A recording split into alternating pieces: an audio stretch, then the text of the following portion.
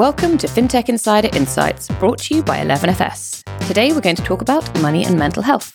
I'm Sarah Kocianski, and I'm joined by some people who are involved in the heart of money and mental health awareness, education and support. They're looking for solutions to the very real problems the subject of money can cause when it comes to people's mental health.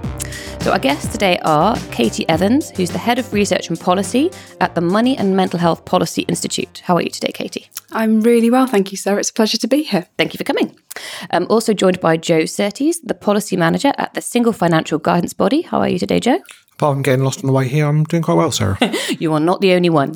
And last but by no means least, I'm joined by James Nicholson, an engineer at Monzo. How are you, James? I'm really well, thank you. Brilliant. Okay, well, welcome to the show, everybody. So we're having this discussion today to coincide with Time to Talk Day on the 7th of February, which encourages everyone to talk about mental health. Mental health problems affect 1 in 4 of us, yet people are still afraid to talk about it. Time to Talk Day wants to break down those stigmas and get people talking more openly about mental health. So before we get started, I would like each of you to give me a little bit of background on the companies you work for and the roles you do there. So if you want to start with you, Katie? Absolutely. So I run the research and policy team at Money and Mental Health. We are quite a new charity, and we're a bit weird in that we don't provide any help to people who are experiencing either mental health problems or financial difficulty directly. But instead what we do is try to understand the problems that people are facing as they relate to their money or their mental health and how those two things interact, and then think of kind of practical things we can do about it. So that might be tools and services that financial services firms, banks can offer, or it might be changes in government policy or the way the NHS should work, but always trying to fix the problems. Perfect. How about you, Joe? So if you could give us an overview of what the company is you work for, because I understand you've had a name change or a rebrand, as some people might understand it. Yes, that's right, Sarah. So the snappily titled Single Financial Guidance Body is a merger of 3 older government agencies, which are the Pensions Advisory Service, PensionsWise, and the Money Advice Service. Really, we do about 3 big things. 1 is we give people guidance on their pensions. 2 is we fund debt advice across the UK.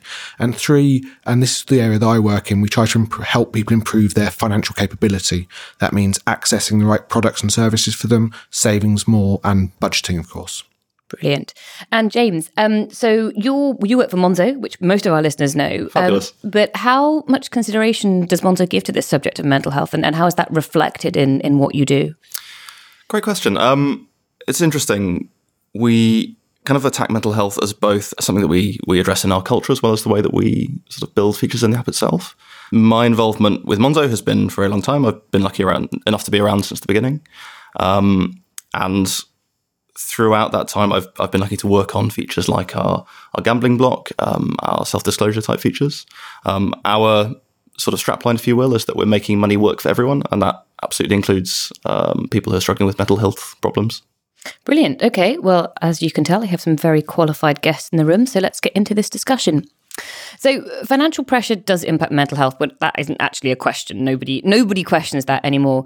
But I think what does remain is the stigma around money concerns and financial problems. And I think there is still, a lot of stigma against people talking about having money problems.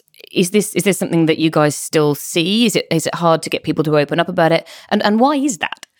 Absolutely. So at Money Mental Health, we talk to people who are experiencing mental health problems all the time. We have a panel of 5,000 that we talk to every week. And we quite often ask people to do things in the media as well. But we find it so much easier to find people who want to talk about their mental health in the media than we do people who will talk about, say, going bankrupt. That's really hard. And for me, I think part of the issue is that we accept that experiencing a mental health problem isn't something you can control, isn't your fault. But we don't feel that way yet about experiencing financial difficulties. I think particularly in the UK, we feel that being in problem debt culturally is a kind of a personal failing. You know, I was certainly taught by my nan when I was a kid that, you never buy anything on the never, never. You don't get into debt. You don't take loans out. And that was a bad thing to do. When in practice, most of us will require credit at some point in our lives. And sometimes things are going to go wrong in life and we're going to get into difficulty. So, sorry, do you think there's still sort of a blame culture, actually? People feel either embarrassed or like they're going to be told it's their own fault and they shouldn't have been so silly in the first place? Absolutely. And I think people feel like they've done something wrong if they get into problem debt, when actually what the research shows, and Joe's better qualified on this than me, is that most of the time people are just living with very low levels of savings in the UK. And, you know, we hit unexpected expenses. You know, if I break my specs today, I'm 200 quid down.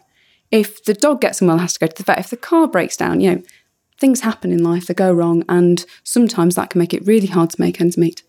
And I mean, we often call it the big telly myth. So this idea is, as Katie says, most of the data shows that over 50% of people who run into financial difficulty do so because of something completely unexpected. They weren't misusing money, they became unemployed, or they had an unexpected bill or big health issues, as with here. And yet, often when you hear it talked about in the media or even in everyday conversation, people say, it's people out there buying 2 big televisions or spending all their money on fish and chips, which just really isn't the case.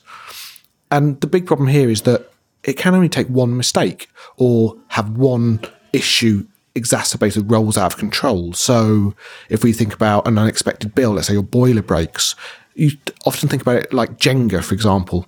One of the blocks comes out and then everything else falls. There's an organisation called Step Change, which is a national debt advice charity, that looked at this and showed that if you miss, I think, a couple of payments, then actually that impact on your financial life can still be being felt 5 years later. Yeah, I think that's important to sort of to break it down. Actually, there's maybe sort of like there's lots of different ways that money can cause stress. You know, there are people who just don't have enough, who are just never going to have enough, no matter how well they manage it, because there are unfortunately a lot of people in this country who are living in that sort of poverty situation.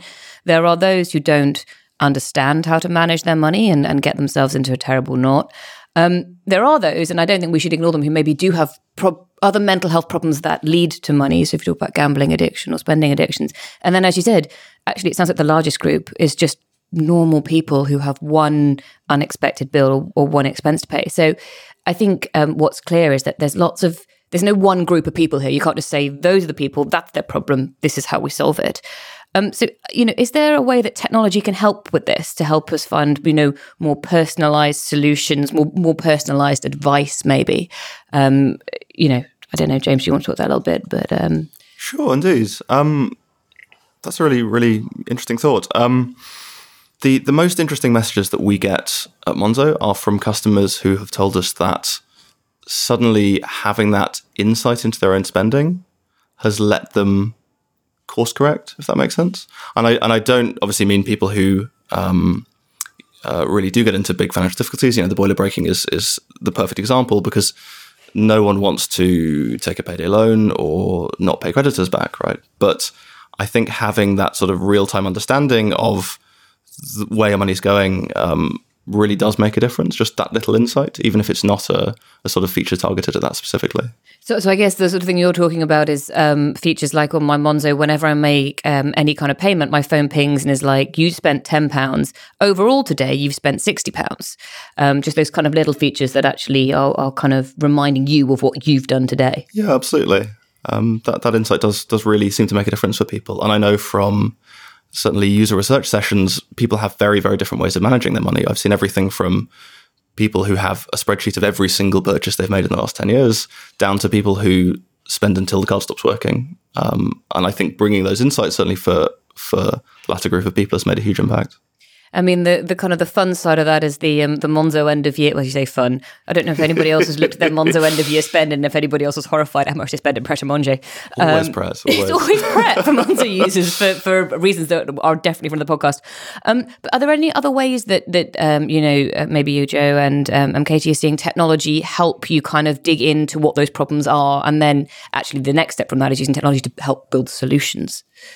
So I think actually it's worth reflecting just a little bit on how experiencing a mental health problem, which, as you say, 1 in 4 of us is at any given time. And actually, it's also worth noting that about a third of people who are experiencing a mental health problem don't know that they're unwell. So they've never seen a doctor, they've never had a diagnosis, and they're not receiving any treatment. But those mental health problems can affect the way we manage our money in quite dramatic ways.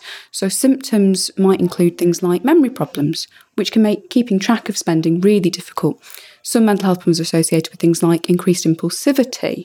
So managing that desire to buy a treat in Boots on your lunch break, or a coffee on the way home when you're feeling low, but actually bigger items as well. So particularly for people with bipolar disorder, we see people going on very serious, significant spending sprees and getting into really serious financial difficulty as a result.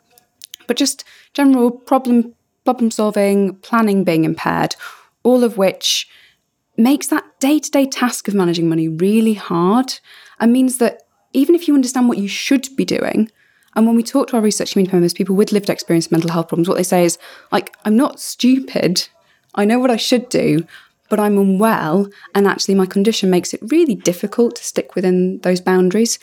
And that for me is when tech, like some of the tools Monzo offer, gets really cool, because it puts that information in the palm of your hand, it does it in a really timely way, and means that it's easier for you to keep track of things and to nudge your own behaviour and manage it if you can. I mean, I think the wonderful thing that technology can do is allow people to personalise their own experience in a cost-effective way, because ultimately cost does come into this. You can't assign every individual their own sort of personal financial valet, unfortunately. What technology can do is allow them to set the preferences early and then update those as their experience changes. Now, obviously, well, from personal experience, I know that my brother's got bipolar disorder, often experiences sort of money worries, and I often have to step in and try and help him manage these. I live 2 hours away from him.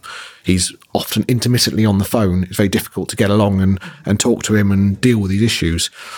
If you had a sort of the right technology out there to help him, then yes, that would be incredibly effective for people in that situation. Although to possibly throw a sort of a slight spanner in the works here is, I would say the one concern possibly about technology is that you can't let it become a sort of answer for everything. You can't say, oh, well, financial technology will sort X problem, Y problem, Z problem. Look, at the moment, we've got huge issues with the closing of high street banking options. And a lot of that is because most people are now going online and most people are digital, but not everybody is digital. So we need to really think, as we move forward with the fintech agenda, how you balance that with sort of more traditional ways of contacting and working with people who still want that experience. Yes, I mean, I guess that there's two sides to that, isn't there? There's the people who, for whatever reason, just aren't digital. Either they live in a position, they live in a place where it's not accessible. They don't have the financial, they don't even be able to afford a smartphone to pay the internet bill to use the app, which is supposed to be helping them. And then I guess the other side of it is there will presumably be people out there who are, for one reason or another, their mental health doesn't allow them to use those products in the first place. So they do need the kind of hands-on, or just the choice, I suppose, of other help options and other methods. Choice is absolutely the right word. So I guess what we see is that sometimes technology makes things worse. If you think about the way we design tech products, it's usually about making consumer journeys really smooth, right? How few clicks can we make this thing happen in? How easy can I make it for my user? Which for most people is exactly the right approach. But when you're unwell, can sometimes make things too easy. So things like one-click purchasing, or being able to just tap a contactless card and the money's gone. We know for some of the people that we talk to, makes things too easy and makes it very difficult to keep track. Sometimes the friction of using cash and being able to split it up into different jars and see it disappear during the week is really helpful for people. Yeah, I mean, we actually, when we were preparing this podcast, looked at some stats which had actually come out of the States, but I'm sure are applicable everywhere, that people who used mobile payments were actually more likely to get into their overdraft because they were so busy just tap, tap, tap. They stopped looking at what it was that was actually, that they're actually spending. And as you said, James, they just spend until the money's gone or until they're so far into their overdraft or whatever else. But that idea of like frictionless finance, and can friction be a good thing? That's something that Monzo looked at quite carefully, I think, with your gambling product. Yeah, indeed. Friction is just the right word. We performed some research with users. We spoke to gambling charities, and so that the way that the gambling bot works on Monzo, if you're not familiar with it, is that once you've enabled the block, you cannot turn it off without speaking to our customer support. And if they then switch it off for you, you have to wait 48 hours before that gambling ability comes back. And just that period of time is enough to let people take stock of the decision and perhaps turn it back on again. And we see that too. And something like 59,000 Monzo customers have the gambling block enabled now. And that's fascinating that actually that's quite a high proportion of your users if you look at, it overall. But and are there other options, do you think, where other places where that friction could be introduced? So I don't know, a particular merchant or if somebody, I don't know, for example, has a problem with alcohol, to turn off purchases off license. Is that something else that you might look at? Or absolutely. I saw that Barclays have recently launched a feature that sort of does a broader by category blocking. I think the only limitation there, I guess, is data. The card networks have what are called merchant category codes that let us see the kind of purchase, and is what drives a lot of our categorization. But certainly you can do some fairly narrow blocking of specific merchant category codes to enable this. So to sort of turn it back round, I guess, so we're talking about what you as a bank and what Barclays as a bank are doing to help your customers. But what about the tech people who are creating those problems, as you mentioned there, Katie, creating those one-click purchases? It doesn't have to be kind of one of the online bingo sites that causes a problem. It could be Amazon if what you are is an impulsive purchaser when you're unwell. Or, do you think that there is perhaps a responsibility on some of these providers of these merchants, I suppose, to think about how they might introduce some extra choice there, or some opt-in, opt-out kind of friction, to introduce friction to certain purchases? So I would argue that everyone and all parts of the ecosystem, where retailers, but also, internet providers potentially and advertisers, all have a responsibility to give people choice. So the number one thing I'd say is that we mustn't patronise people. And even when you're unwell, you have the right to do stupid things and to make mistakes, to live your own life. It's really important we protect that autonomy. But what we should have is the ability to put kind of personalised friction in place. So if I know that something is problematic for me, and particularly given mental health problems fluctuate, if I know that it's all right for me today, but actually in a couple of weeks it might get me in real trouble, the ability to turn that off for myself is really important. And I think sometimes, particularly financial services firms and retailers, kind of thinking about introducing and offering that option of friction is quite a difficult conversation. We're not used to thinking about how we limit consumers' use, particularly of their own money. But actually, if it's being done in that way, if it's being done with the consumer's consent on their own decision, we certainly, talking to our research community, know it's a thing lots of people would welcome. Just to jump in here, maybe slightly to be sort of devil's advocate here, and I suppose this sort of question for Monzo, and obviously you, Katie, we've worked with other organisations on this. What does that moment decision of using a blocker look like? Is it just you access one of the sort of menus within Monzo and click once to say I want the blocker on, and then that's it? Because I suppose my worry there would be, is that allowing people who maybe need a more in-depth look at their financial situation or their medical situation or their sort of personal situation and being put in contact with the best in the world? Monzo isn't an expert in alcohol issues or mental health issues. So is that sort of, I suppose, what's the word, functionality there to actually put people in contact with additional organisations that might be able to help them at that point of decision? Yeah, so I think I mentioned it very briefly before.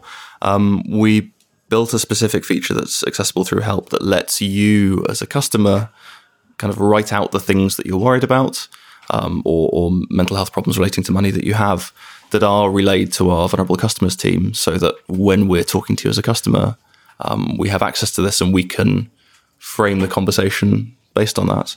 And I think that's really important, that sort of human interaction. That's why we call them the vulnerable customers team. They're there to look after people who've got into trouble. They're not there to send round bailiffs or that kind of thing, because, as we said before, no one chooses not to pay creditors. Is there an option there, I suppose, I can't remember if you do this, forgive me, to have kind of, when you do turn the gambling off, to have a click button that's a straight call through to maybe a support line for one of those excellent organisations out there that help people with those sort of problems? You can't turn it off without talking to customer support. Okay. So there will be a person and you're saying, hey, I would like to gamble. And they'll say, okay, tell us about that. And they could refer you to the more qualified organisation or party? Yeah, StepChange was a great example of someone that we would like to refer people to. But there are plenty more. Yeah, okay. Absolutely. How can Sam afford the latest smartphone while she's at university? It must cost her parents a fortune to send her there. Oh, she's fine. She can just borrow the cash and pay it back when she bags a high-powered graduate job. Well, the tuition fees alone must be nearly £30,000. Well, she'll be earning a lot more than that after a couple of years. But imagine starting your career with £60,000 worth of debt. Yeah, you could buy plenty of smartphones with that. Millennials, future consumers, or debt slaves. Don't settle for black or white. For the full perspective, turn to the Financial Times. Visit ft.com/join us. Today, customers are demanding greater value from financial services. They expect more agility, innovation, and security than ever before. Most financial institutions are held back by the shackles of closed legacy systems that limit transparency, block innovation, and ignore customers' demands. Finastra has a bold vision to unlock the potential of people and business. They've created a platform for open innovation in the world of financial services with FusionFabric.cloud. Their solutions span retail, transaction lending, and treasury and capital markets, on-premise and in the cloud. Start your transformation journey today with Finastra. Yeah, I mean, it's. I think the interesting thing here as well to look at is that there are people with existing mental health conditions who struggle to manage money, and there are people whose financial situation actually can lead to mental health issues as well. So I wonder if there is a piece to be said about education in either financial management, all those links, because I don't know if people think, oh, I'm worried about money. There's a difference between being like, I'm not going to come out tonight because I'm worried about money, and oh my goodness, I don't know what I'm going to do tomorrow. So I'm just sort of using that as a step into maybe a conversation about education and financial literacy, and education around mental health as well, which I know are separate things, but I wonder if there is a conversation about how technology can be used to deliver those in a more accessible way. So I think you're entirely right about that. I think when I sort of think through the sort of potential of technology, for me, it seems there's sort of three ways of approaching it. One is how it can help the individual with their choices, such as sort of the Monzo blocking, how it can help financial services firms in their interaction with their customers, as in knowing them better, and then how it can help individuals access information, advice and guidance at the level they want at exactly the time they want. So obviously there are a lot of telephone helplines out there, but they only operate until about 5 p.m. There are a lot of, face-to-face advice organisations, some absolutely amazing ones, but they'll operate sort of for a couple of hours in the afternoon and sometimes at weekends. And yet there is sort of a low level of financial capability across the UK. So maybe there's a possibility of, by linking into financial technology, this big bank of information, all these different organisations that are doing tremendous work, that you can then sort of structure your life's relationships with financial services, insurance, current accounts, even things like utilities, to actually ensure that when you need this help and advice, it's there proactively for you.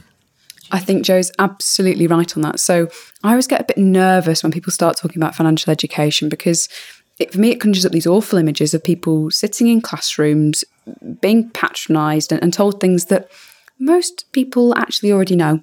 And the reasons why they might be struggling to behave in a kind of an optimally way financially usually aren't to do with the fact that they don't know what the right thing to do is. It's usually that there are other pressures in their lives, or they're too busy, or they're caring for someone, or they're unwell, or, something's making it really hard.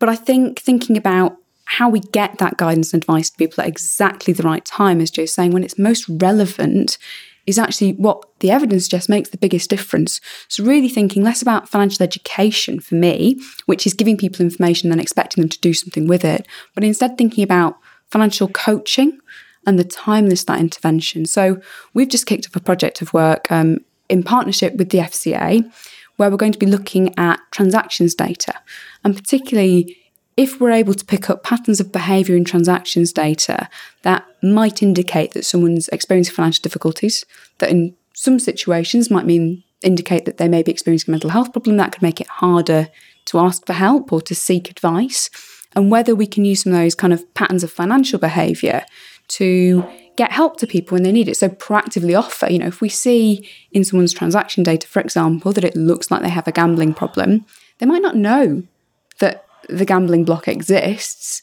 And so can we use that opportunity to kind of provide information and a tool to them that helps them manage that behaviour?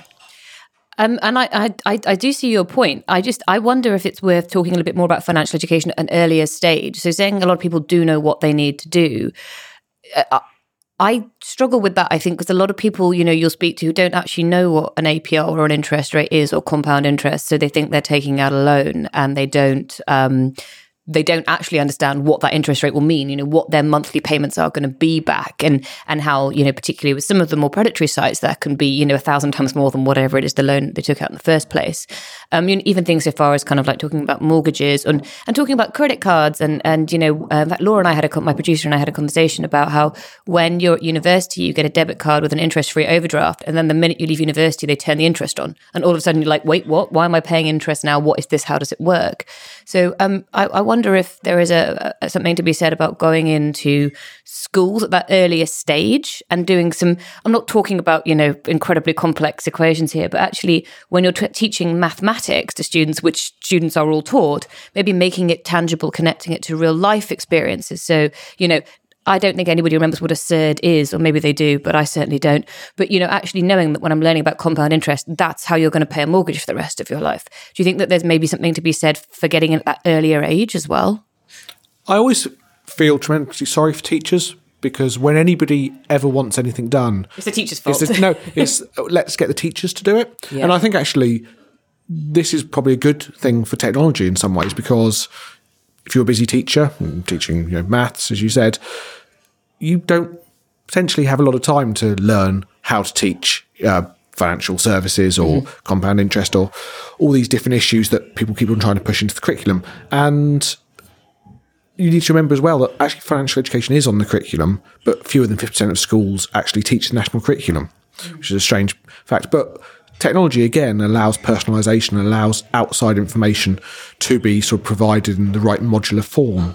So, yeah, I mean, technology in this circumstance could help with that because it relieves the amount of pressure on teachers to learn new information and come up with new lesson plans for kids when they've got all the other stuff to do in their busy day-to-day life. So, yes, I think probably throwing this one out to the rest of the people speaking here, which is, I don't think that's really been mentioned very much so far. I can't think of many discussions on the role of technology in financial education. So maybe that's a good next step for, a sort of intelligent thrusting organisation, one of which might be in the room. So I think I will let James pick that point up. But the thing that springs to mind instantly is we've seen quite a few, certainly 11FS apps targeted at children but controlled by parents. So there's one called Osper, there's one called Go Henry, and what it is no kid not many kids these days want £10 in pocket money. They want money they can spend online, or they want contactless payments. So these apps are very much like parents pay the money in, and they can do things like very classically, if you do the washing up, or you unload the dishwasher, then your money goes in and that kind of thing.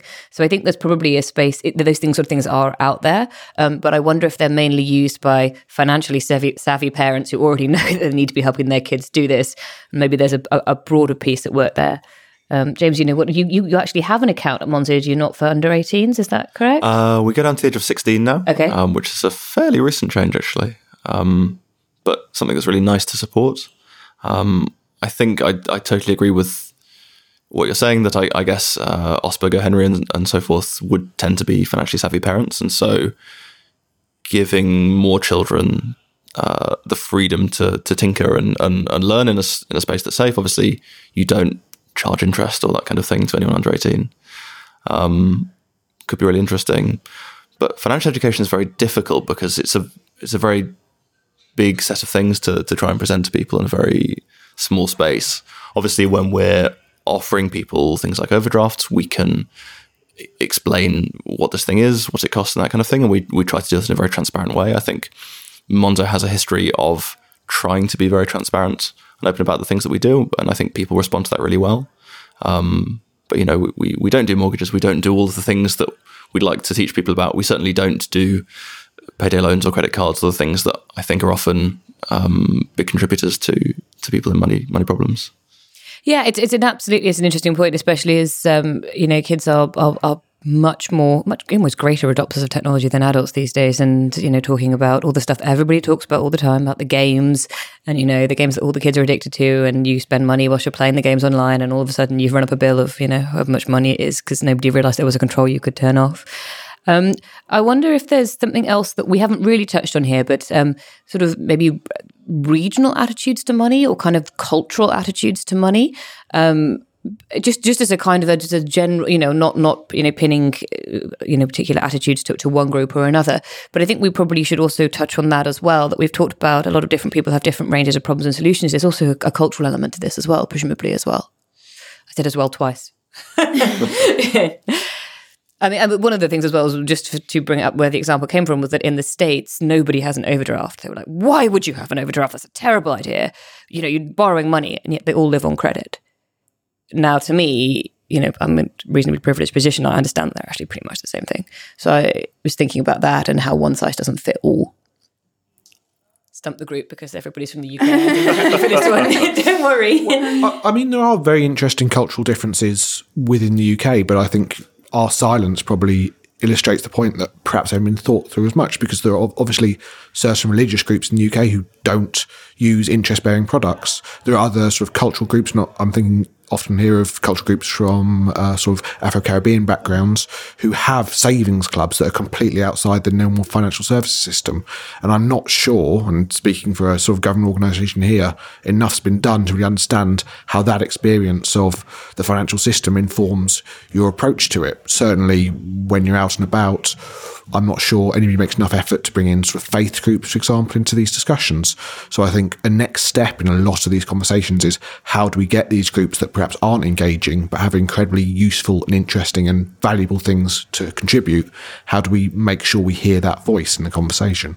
Yeah, absolutely. And that I was thinking that when we were talking about the Monzo group, who are probably the same as the GoHenry and OSPA group, are actually probably just quite one demographic there. And we have to remember that attitudes to money, and partly this is, I think, actually how people can get into trouble, is people forget attitudes and money are so different culturally, regionally, et cetera, et cetera. Maybe that's another opportunity for technology to go out and gather in some of those insights from the groups that perhaps haven't been heard before. And I think also if we're talking about, how we educate people, we can't assume everybody has, not how we educate people, how we're providing education. You can't just provide it to one group and assume, there you go, we've done our bit, we're leaving now. So I think we've touched on all sorts of different areas here. Is there anything else that you guys want to mention that you think we haven't touched on? Any different types of problems that we've left by the wayside? We've talked about two there that perhaps haven't been addressed. So the cultural differences and the educational piece. Is there anything else that you think is worth bringing up when we're talking about this actually potentially cyclical issue of money and mental health problems? I think one really important point I wouldn't want to go home without talking about is how hard it can be for someone who's unwell or in problem debt to seek help. So we know that half of people in problem debt across the UK are experiencing a mental health problem. And one of the big difficulties to have that Joe will tell us more about is getting people to advice. We have a brilliant free advice sector in the UK, but quite often people wait more than a year after they get into problem debt to go and find that advice. For me, one of the big opportunities here is to try to work out how we can prevent some of those difficulties upstream. So often I work at Money Mental Health, the most heartbreaking thing we see is when someone tells you a story of getting small full debt and having bailiffs at the door that have left them really distressed, that have, in some cases meant they've been hospitalised or left feeling suicidal. And we sit back at the end of the day in our office and go, you could have prevented all of that. If that person had been offered some help to manage their spending earlier on, if they'd had a tool like a gambling block available to them, if there'd been a way of seeing that, say when they become too unwell to work, that their income had stopped coming into their account and their bank had reached out to offer some help, then we might not have ended up in such a desperate situation. So for me, that's the potential big win from technology, is wraparound support for people and getting help at exactly the right time. And enabling proactivity from providers. Yeah, exactly. I always remember, in actually a lot of circumstances, a conversation I once had with somebody who worked for one of the big banks, who I won't mention, and he talked about sort of customer engagement, and he talked about the letters that customers get sent when they run into financial difficulty. And he said, we spent 10 years trying to work out exactly the right language to use. And then we realised that 90% of people threw away the letters without reading them, and that we should have spent 10 years looking at what the envelope looked like. And I think in this circumstance, technology is that envelope. It allows people to have the experience they want when they want it, with the tone of voice, the face, the interaction that they want. And I think to go back to what Katie was saying, what we haven't explored is how much that could be a social experience, how much you could link that to other people in the same circumstance. It can feel very lonely being in debt. It can feel incredibly lonely being in debt, having mental health difficulties, when you can't imagine that others have ever shared that same experience. Maybe there's a role here for technology to both present the face to you that you want presented, but also other faces of people in the same circumstance, and make it a conversation that gives people the courage, the bravery to seek this good help and advice that is in place. Sort of the idea of a social forum, perhaps, that where people can go to opt in and get advice from other people who are in the same position, but without having to go and sit in a room in a church hall in a circle. I mean, I don't know if you've been on Twitter recently, but people aren't sort of scared to share their experiences on that. Hopefully we can get to a place where people are using that for, let's say, a more socially useful purpose in this circumstance. Maybe not Twitter, maybe something more specific designed elsewhere, but something that allows them to get in contact with others in the same situation and really use that group power to achieve change. Brilliant idea. Is there anything else you wanted to add, James?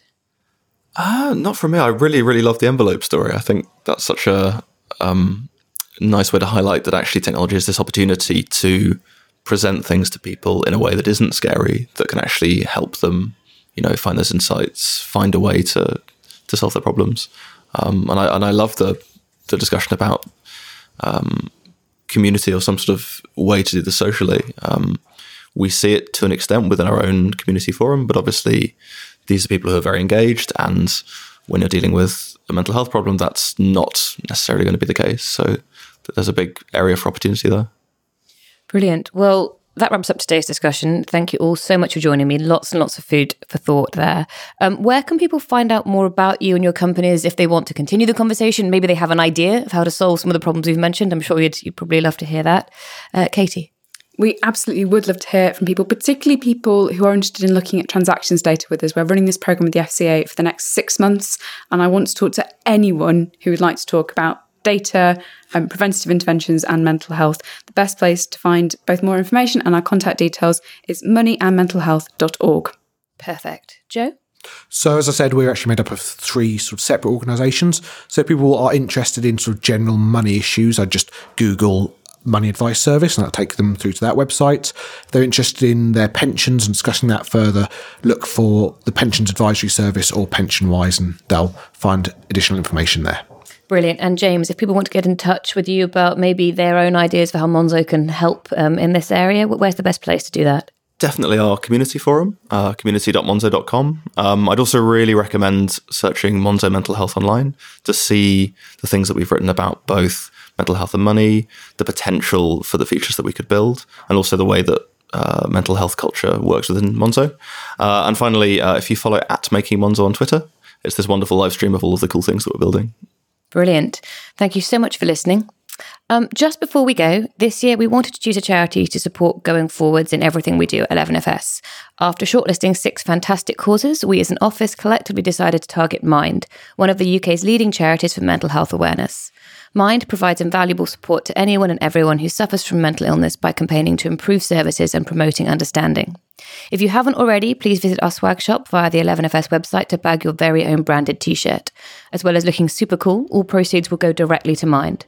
Alternatively, you can text GIVI88 to 770, that's 70070, with your chosen amount. If you like what you've heard today, please do subscribe to the podcast and drop us a review on iTunes. We love reading those reviews. That's all for this week. Goodbye.